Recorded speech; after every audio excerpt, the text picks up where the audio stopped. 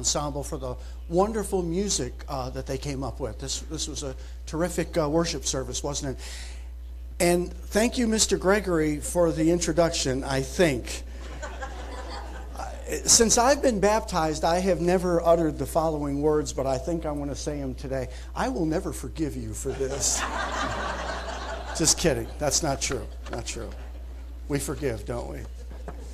And forget, both. Good afternoon to you. Thank you so much for having us up here. Sincerely, we really love coming up to the Tulsa Church. We always have a great... This is my dad, Win, who's helping out. Other way around. Thanks a lot. He does good for an old man, doesn't he? Okay. I'm not the old man. There, I said it right here. Thank you. But we really enjoy coming up here, and it's such a treat to be here, not only because of the hospitality that the Tulsa Church shows us every time, but also because we got to be around here during the Women's Conference. This is a most inspiring time.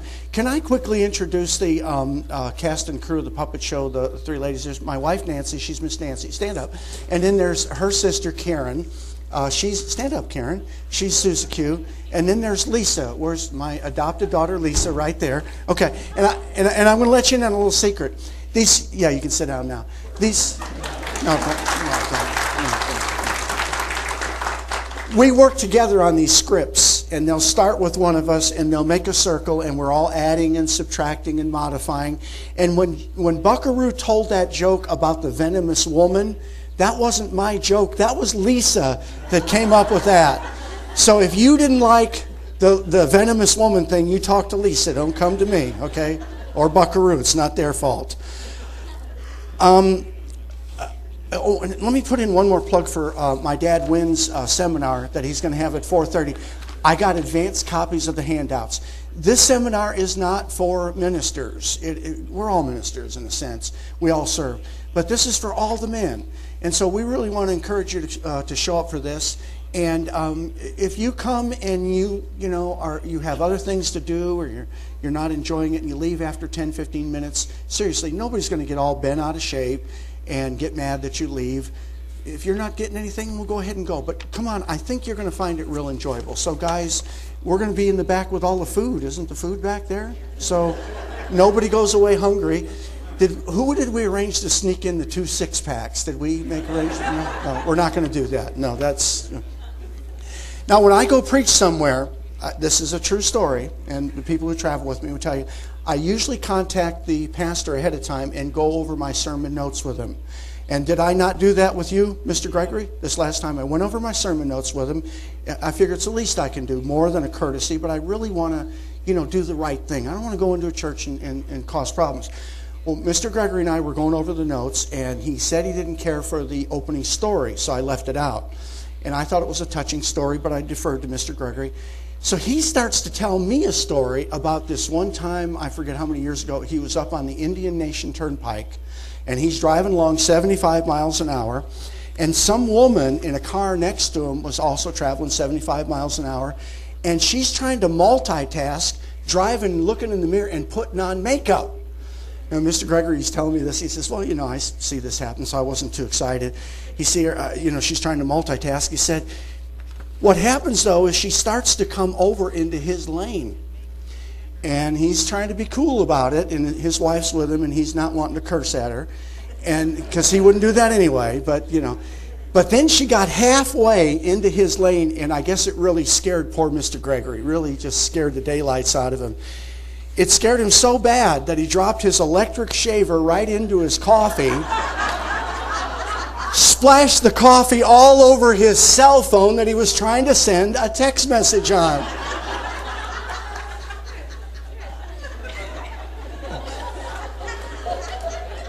As Susie Q said, we will never get invited back up here again.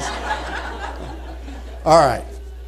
This fictional story, and notice fictional, I'm fessing up now. This fictional story illustrates the attitude that some people have about the role of women in the church. Some seem to think that you wouldn't want a woman to handle quote-unquote complicated ministerial duties because a woman wouldn't know how to handle all these things.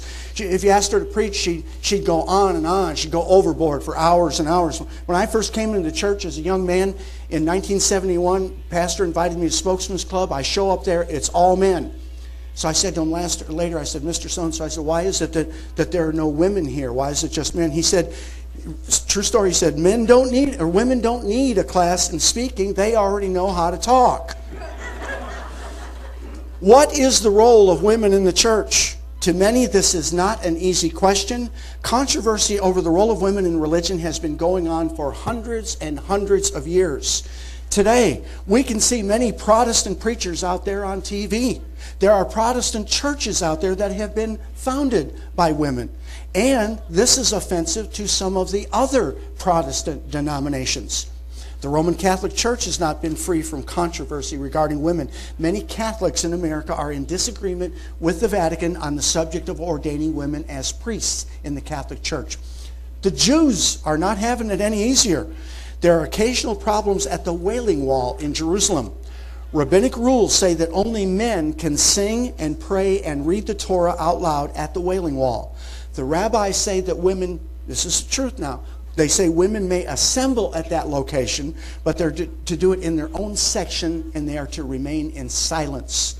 The Orthodox rabbis claim that a woman's voice should not be used in worship because it's lascivious and will entice men to have bad thoughts.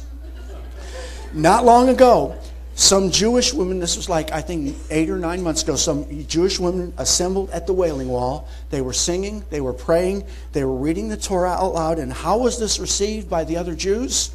Men threw rocks at them, police beat them, and other women bit them. True story, according to the Associated Press. What are women allowed to do and what should they not do when it comes to serving the ecclesia? This morning, brethren, we're going to see if we can find what the Scriptures tell us is the role of women in the church. Brethren, let's see if we can better understand how women are to serve our Lord Jesus Christ as well as the Church of God. Before we begin, I've got to acknowledge my sources. Over the years, I found a lot of material that's been put out by a lot of people. The Church God Seventh Day and Seventh-day Adventists have put out some stuff that I've found really interesting, and I've used some of their material in my sermon today, so we want to give them credit. Let's begin our investigation today by going to the Old Testament.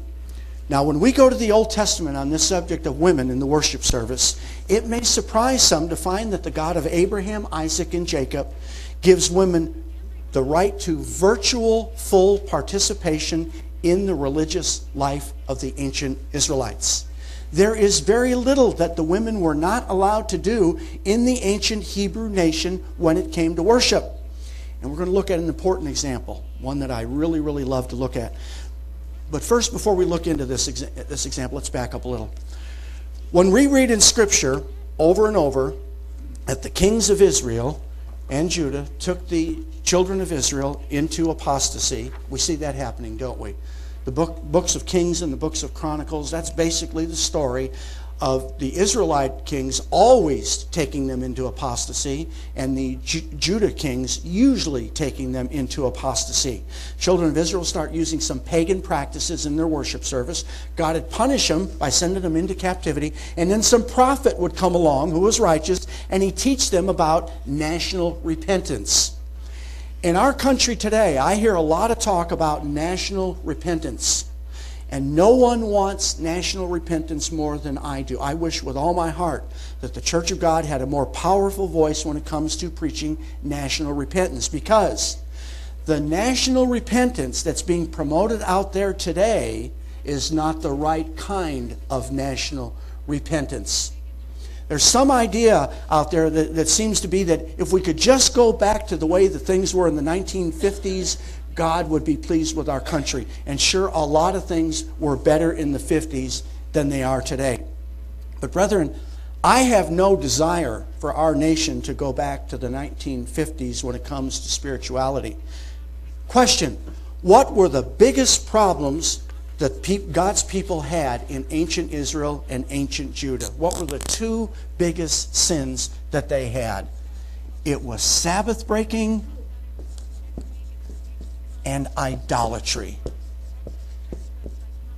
When we read the Old Testament, we see this happening over and over and over again. Let's turn over to Ezekiel 20, verse 23. Ezekiel chapter 20, verse 23.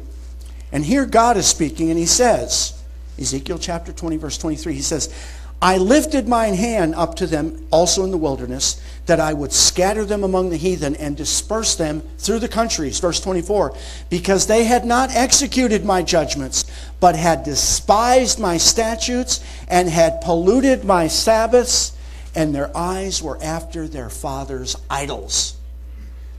Sabbath breaking, idolatry.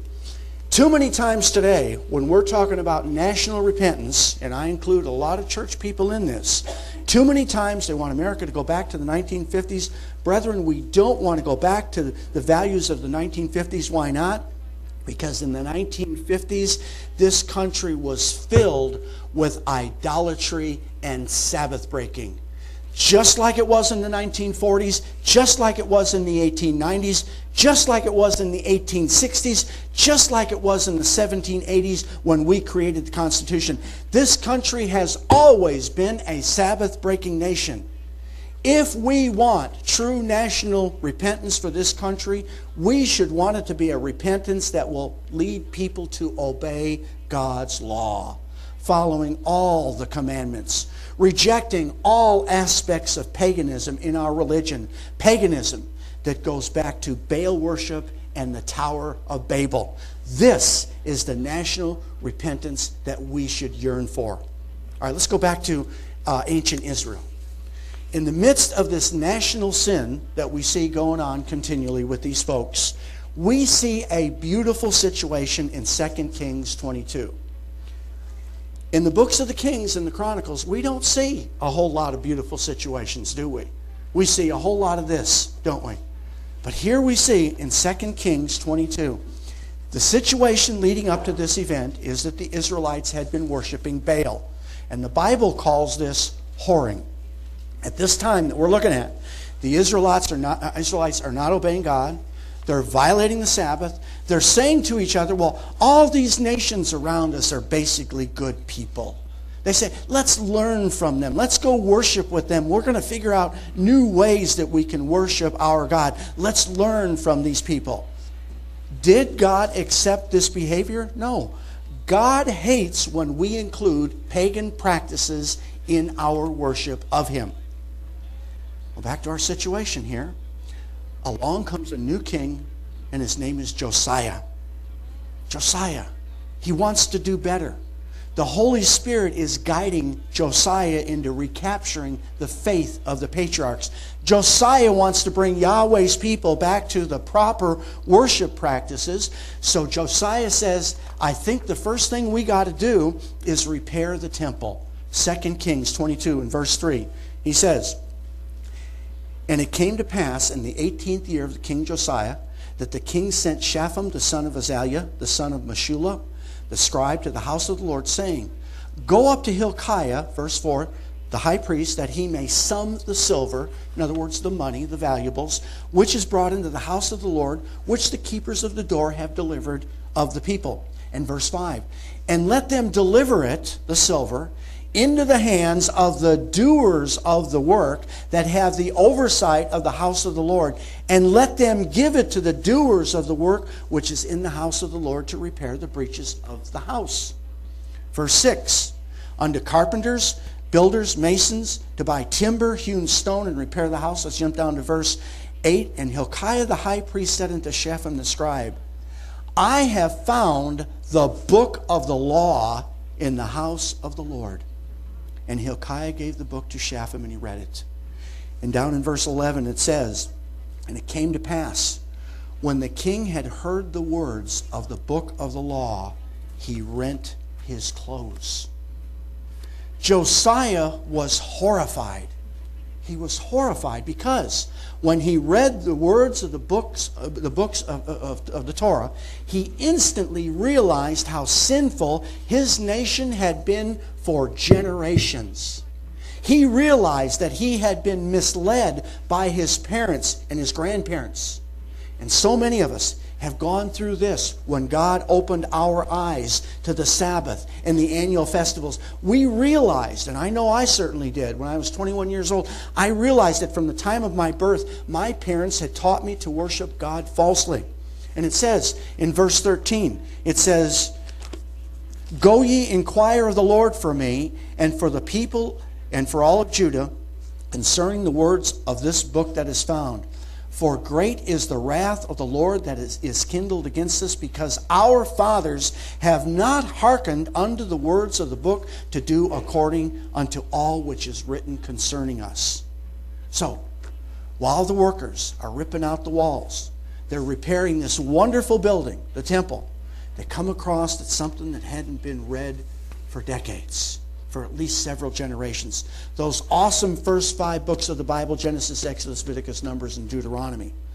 Initially, Joshua and his advisors don't quite know what to do with these books, because at first they're not sure that the books are the real thing. Back in those times, there are all kinds of apocryphal books that didn't need to be around. They find these books, and they don't know whether or not these writings are really of God. They need to figure out whether they're going to study them or burn them. They don't know. And they got to go to someone, and they've got to find out what to do with these books. And where do they go? They go to a woman. 2 Kings 22:14 says, So Hilkiah the priest and Ahikam and Achbor and Shaphan and Asahiah went to Huldah the prophetess. Huldah the prophetess. And this is significant. God gave a woman the power and authority to make a major religious decision for his nation that day. The Holy Spirit did not inspire these leaders to go to a man. They sought a woman to make this tremendous decision that would determine the direction for an entire nation. And because of this woman's leadership, because of this woman's righteousness, because of her closeness to God, the Jews turned away from Baal and back to Yahweh. Notice what it says in verse 19, what Huldah says to Josiah. She says that Josiah's fathers displeased the Lord because they went whoring after false religions. And she says, But you, Josiah, you have a tender heart, and God will bless you. Do you have a tender heart? Will you be blessed because you have repented of the sins of your fathers? Do you still have the same zeal for God's law that you once had when your eyes were first opened to these wonderful truths about the Sabbath and His festival days? Or are you slowly slipping back into a love for the world's ways? Its politics, its wars, its anger, its intolerance, its polarization. What would Huldah say to us today? Would she say what she said to Josiah, or would she say maybe just the opposite? Because I know that a few years ago there were fathers in the church who were blessed because they had tender hearts when they obeyed their Lord.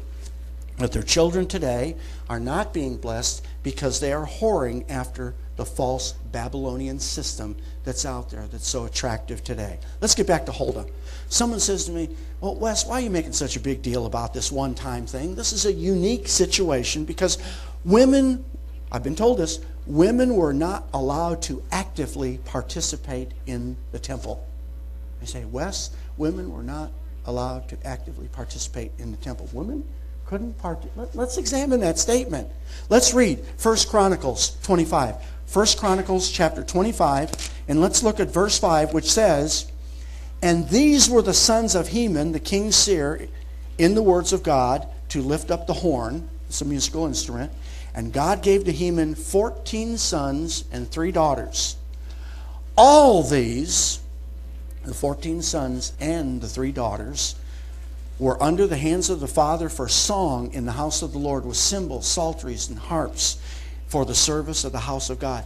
This scripture alone clearly shows that both men and women were actively participating in the temple worship service. There's more. Let's go over to Psalms 68. Psalm 68, and let's look at verse 24. Psalm 68, 24. It says, They have seen thy goings, O God, even the goings of my God, my King, in the sanctuary. Verse 25, The singers went before, the players on instruments followed after. Among them were damsels playing with timbrels. Women were indeed allowed to play a very important religious role in the Old Testament. In the book of Judges, we find a woman who's not only a judge, But you know, a lot of Bible scholars call her a super judge. Now, a lot of the judges back in those days were like provincial judges, or they were tribal judges. They would just judge in one tribe or one city.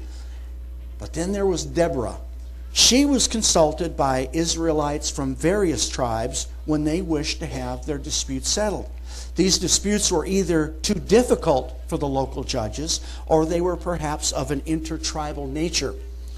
Deborah was the one who sent the Israelite commander-in-chief over all the armies. His name was Barak. She was the one who sent him to go to war. She was so respected by the Israelites that they said, "Would you please accompany us into battle?" You don't take women into battle. Well, they took Deborah because they knew she was close to God. They knew that she listened to God and could give them some good advice. From these scriptures alone that we've just read, we see that there were very few restrictions on women in the Old Testament. And yes, there were a few. We'll get into that. But the fact remains, brethren, that there were very few restrictions. There weren't a whole lot. Let's move on to the New Testament. What can we learn from the writings of the apostles? Well, the first thing we learn is that women labored side by side with Paul. Let's look over in Philippians 4, verse 3. Philippians chapter 4, verse 3. And here Paul's writing, and he says, "And I entreat thee also, true yokefellow," or fellow laborer, "help those women which labored with me in the gospel, and with Clement also, and with my other fellow laborers, whose names are in the book of life." It's clear that Paul was giving equal recognition to women who served the church. And some brethren will tell you, and I've seen this in church publications, they will tell you that Paul was anti-woman. I sat there in my living room a few weeks ago with me and some other guys were, drinking beer and eating chips and talking about stuff, and one of them actually said Paul was anti-woman. But you can't say that about Paul, especially when you read the greetings and commendations that we find in the book of Romans. Let's look quickly at Romans 16, chapter 16, verse 1. Romans 16:1, and it says, "I commend unto you Phoebe, our sister, which is a servant of the church which is at Cenchrea, that you receive her in the Lord as becometh saints, that ye assist her in whatever business she hath need of." In other words, Paul is giving her a blank check. And he's saying, whatever she wants, you're to give it to her. That's Paul's blank check. He says, "For she has been a succorer of many, and of myself also." He says, verse 3, "Greet Priscilla and Aquila, my helpers in Jesus Christ." Verse 4, "For who have for my life laid down their own necks." I mean, these people risked their lives for Paul. He says, "Unto whom not only I give thanks, but also the churches of the Gentiles." Verse 6, "Greet Mary, who bestowed much labor on us." Verse 12, "Salute Tryphena and Tryphosa, who labor in the Lord. Salute the beloved Persis, who has labored much in the Lord." Verse 15, "Salute Philologus and Julia and Nereus and his sister and Olympus and all the saints that are with him." Paul was not anti-woman. Paul used women as he preached the gospel. Romans 16 is a who's who of men and women who labored together in the Lord, assisting Paul. Women were an important part of Paul's ministry. Paul did not exclude women from participating in church affairs. But now we come to the part where we must acknowledge that there are a couple of restrictions on women. And I can find basically only two restrictions for women in the church. First, when we read the Old Testament, it becomes very clear that women were not permitted to function as priests. That's very clear. We find this in Numbers 3. No one argues with that. This is crystal clear. And second, when we read the New Testament, it becomes clear that women were not permitted to function as pastors and elders. In 1 Timothy 3 and in Titus 1, we call these the qualifications of a minister chapter. Anytime you find a guy who claims to be a minister and you don't think he is, you look at 1 Timothy 3 and Titus 1 and you see if he follows all that, and if he's not, you might want to question him. But in this thing, the ministerial qualification chapters of the New Testament, Paul makes it clear that an elder must be the husband of one wife. He is not only prohibiting polygamous from being elders, he's also prohibiting women in this role as well. Now let's talk about these two things. When we talk about these restrictions, someone says, well, did God restrict women from being priests because of the prevailing patriarchal, male-dominated religious culture of the time? How many of you have heard that? You know you have, a bunch of you. The answer is no, because the culture of the time permitted women to serve as pagan priestesses. Many pagan religions back then included women in the priesthood. So we can't say that Paul was mimicking some patriarchal, male-dominated religious culture of the time, because it didn't exist. People often ask, were women excluded from the priesthood to avoid the dangers of the Canaanite fertility cults and their sacred prostitution? No, that's not a good reason, because many pagan priestesses back then lived celibate lives just like nuns do today. And just because some pagan priestesses served as prostitutes in their temples is no good reason for God to exclude devout Israelite women from service. After all, can we talk about the sons of Eli? Those guys were bad, weren't they? They did some horrible things, sexual improprieties. They were fornicators, but their immorality did not result in the abolition of the male priesthood. In fact, the danger of the male prostitution was almost as prevalent as female prostitution in the pagan temples during Old Testament times. If the danger of prostitution was the reason for excluding women from the priesthood, then men would not have been eligible either, if we use that line.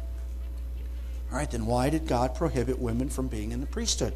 We've already established that women serve God well as prophetesses and judges. Why did God make this distinction when it came to the priesthood? Well, the answer appears to be that the role of the priest was seen as, and I think this is the key thing that we're looking at today, brethren, the role of the priesthood was to function as the head of the household. The head of the household. During the times of Abraham, Isaac, and Jacob, the male head of the household functioned as the priest, representing the household to God. Later, God appointed the tribe of Levi as priests instead of the head of each family. The New Testament continued this concept of appointing representative males as elders and pastors. Now someone says, well, doesn't gender distinction actually go all the way back to the sin of the Garden of Eden? Some people want to take it back there. They say, didn't God make Eve subordinate to Adam as part of a curse? And then they say, well, if that's the case, didn't Christ come to do away with that curse? Well, after Adam and Eve sinned, God makes a pronouncement on them. He says, in Genesis 3:16, he says to the woman, your desire shall be for your husband, and he shall rule over you. And some say that after the sin of the Garden of Eden, the woman was then put under authority of the husband. Question, was the woman already under the leadership of the husband before the sin in the Garden of Eden? Yes, she was. The man was the leader in the relationship from the very beginning. We say this for three reasons. Number one, Genesis tells us that God made woman of the man to be a helper fit for the man, and that God brought her to the man. And this certainly implies no inferiority. It only establishes the structure of the relationship. Number two, the warnings about the tree of knowledge are given to the man before the creation of the woman.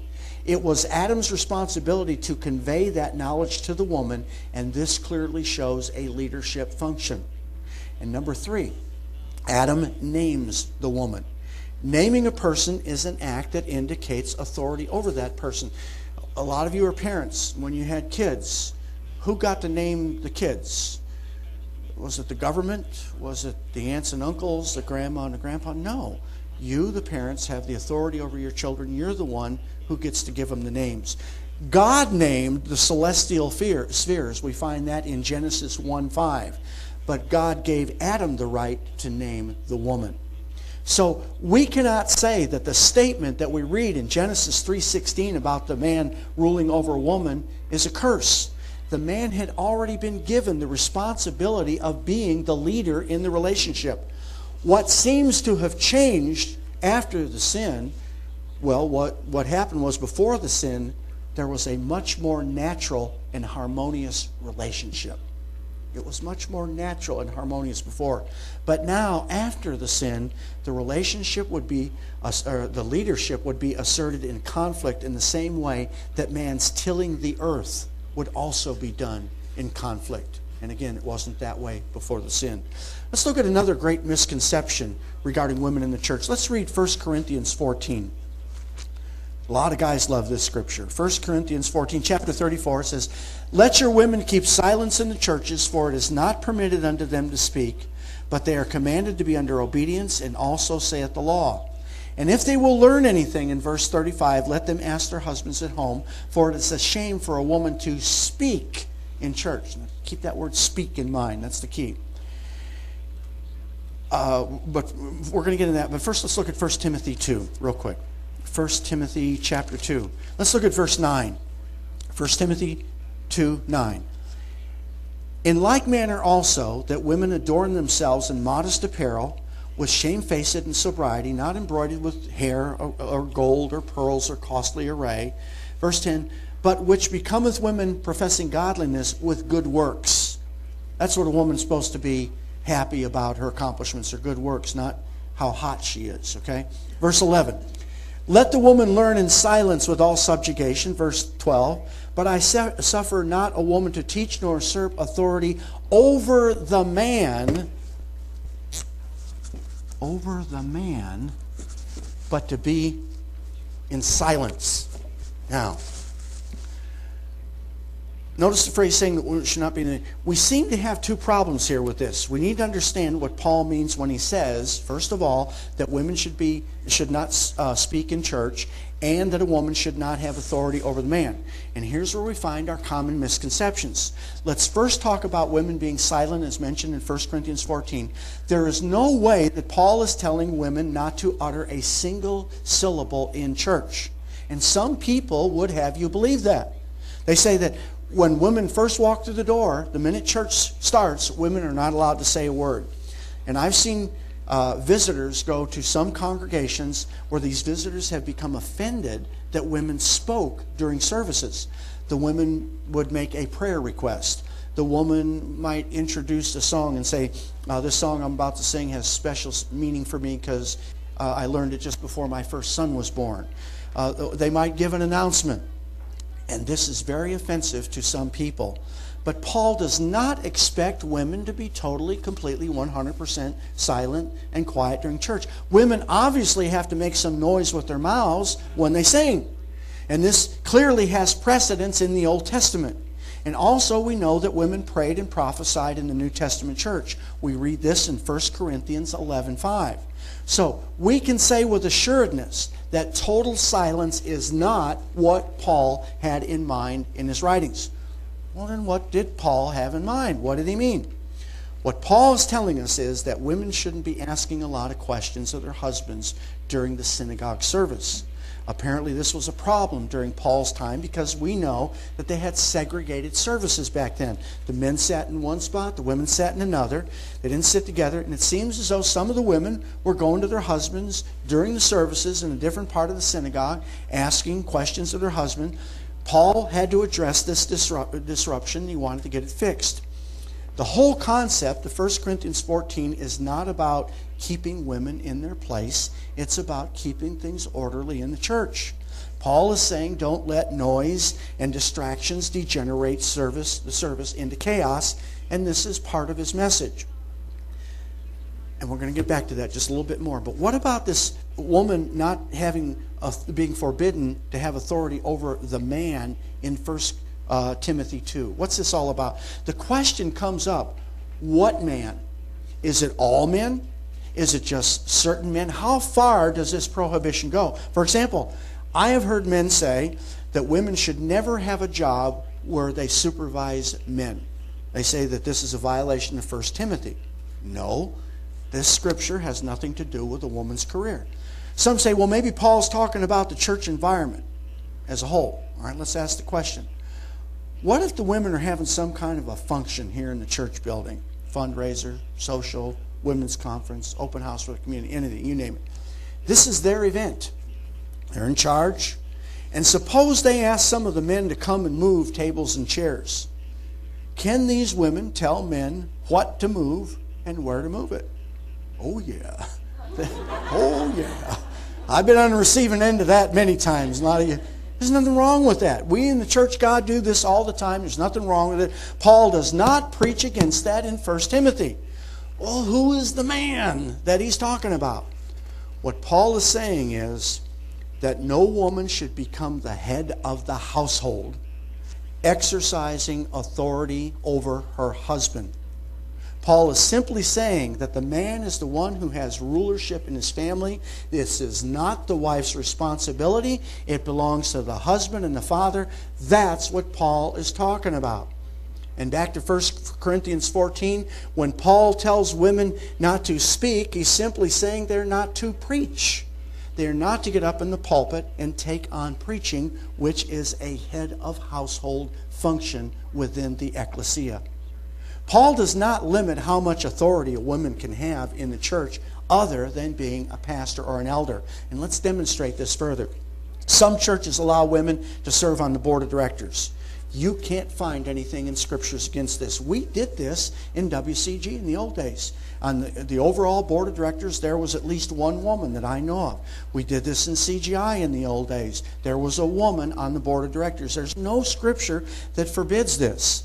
I think that there are many times out in the field, when I visit churches, there are many times that women serve on the local board. Scripture does not forbid this. Again, let's ask this question regarding the local congregation. Suppose the demographics of a church today were such that there simply were not a lot of guys who are qualified to sit on the board of a local church. So the women serve in the church. We see this happen all the time. There's nothing against this in Scripture.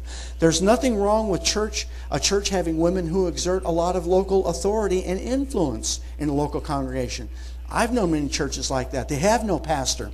The preaching is done by recordings or guest speakers. Women make the decisions regarding the finances and the activities. Other than not serving as pastor, they do everything else, and there's nothing in Scripture that forbids this. This is women filling a need. And can we agree that ministry or service is not a choice? Is there anyone here who dares to ask the question, I have to make a decision on whether or not I'm going to serve? We can't ask that question. We have no choice. We must serve, all of us. And usually, it's a simple matter of doing what needs to be done. Women who take on leadership functions in the church are simply doing what needs to be done. There are those who ask the question, they say, okay, I acknowledge that women are basically prohibited from performing two functions in the church, exercising a pastoral role and anointing. And remember that James says it's the elders who actually do the anointing of the sick. The question continues, but what if, now get this question, listen careful, don't let it get past. What if we decided to ordain women as pastors in our church and say, some denominations do this and don't they benefit from female pastoral ordinations? Brethren, there's such a thing as not a good question. Seriously. And I'm going to demonstrate this. You know, in your office, someone says, I'm going to ask a dumb question. There are no such thing as a dumb question. Yeah, there are dumb questions. And I take that back. I shouldn't say dumb. Betsy's on me all the time. Don't say dumb. There are ridiculous questions. I repent, Betsy. She caught me. There are ridiculous questions. Here's some more ridiculous questions. Do Baptists benefit from keeping Sunday? It's a ridiculous question. Do Catholics benefit from praying to Mary? Ridiculous question. Do the churches of this world benefit when they keep Christmas and Easter? It's a ridiculous question. These are bad questions. The correct question in all of this should be, what does the Bible tell us to do? That should be our approach instead of having ridiculous questions.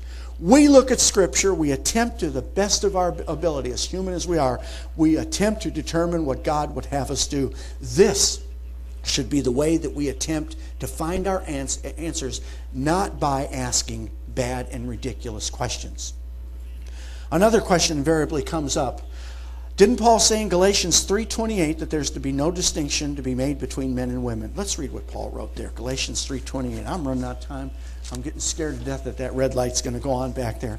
I've been here, 2 or 3 times. I didn't even know there was a red light back there until yesterday. And now I'm all, Okay. Paul writes, he says, there is neither Jew nor Greek, there's neither bond nor free, there's neither male nor female, yet for all are one in Christ. Is Paul saying that once you're a Christian, there is no difference between the sexes? Careful how you answer that. Is that what he's saying? Because if you believe the answer to that is yes, then you will have to be consistent in your reasoning and consent to men marrying men.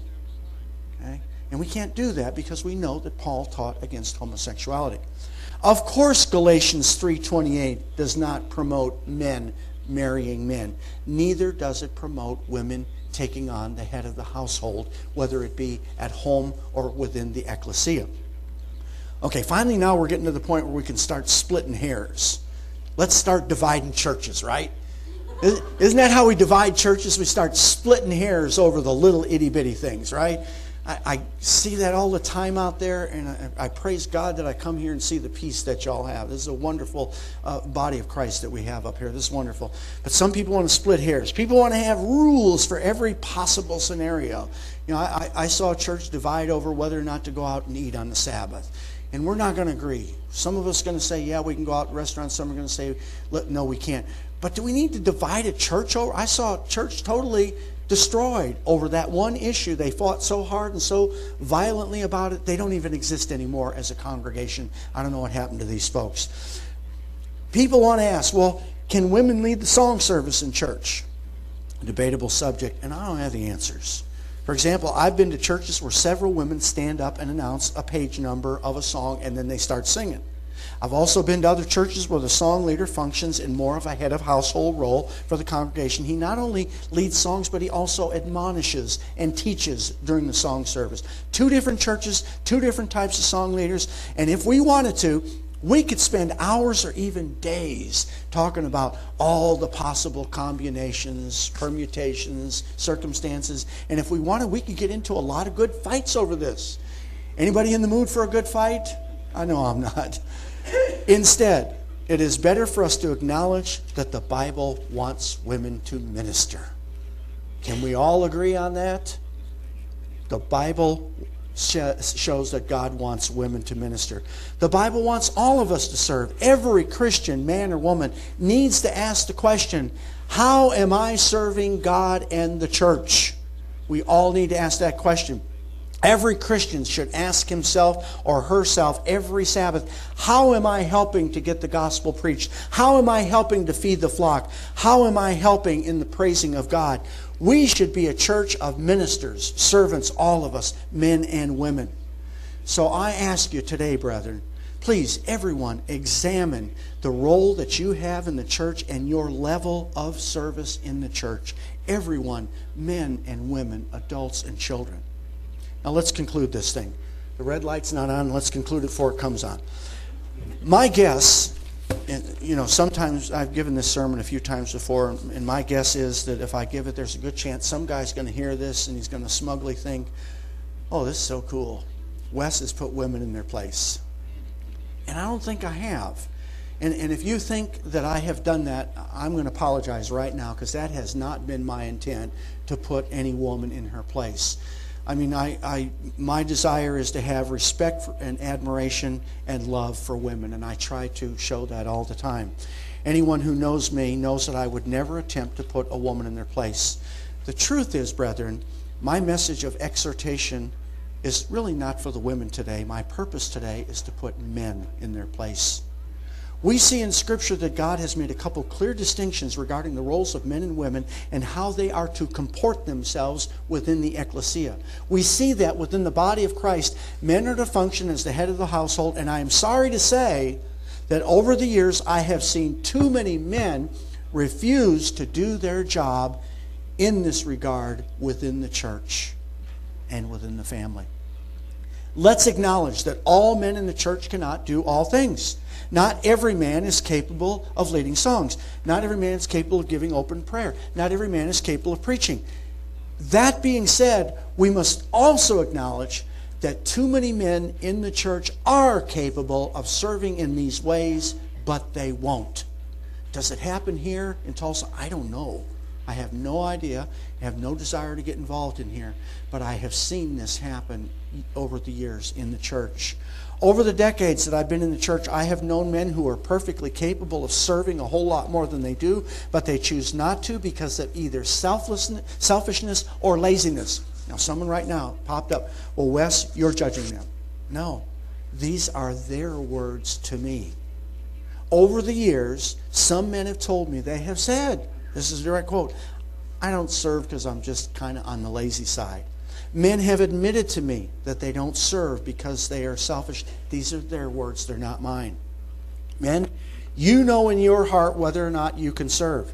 No one else can make that judgment for you.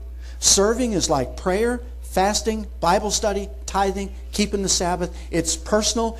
It's between you and God. No man can judge you, but someday you will be judged by your Lord and Savior in this matter. As Christian men, we must always be willing to step up to the plate and perform our duties as the head of household within the ecclesia.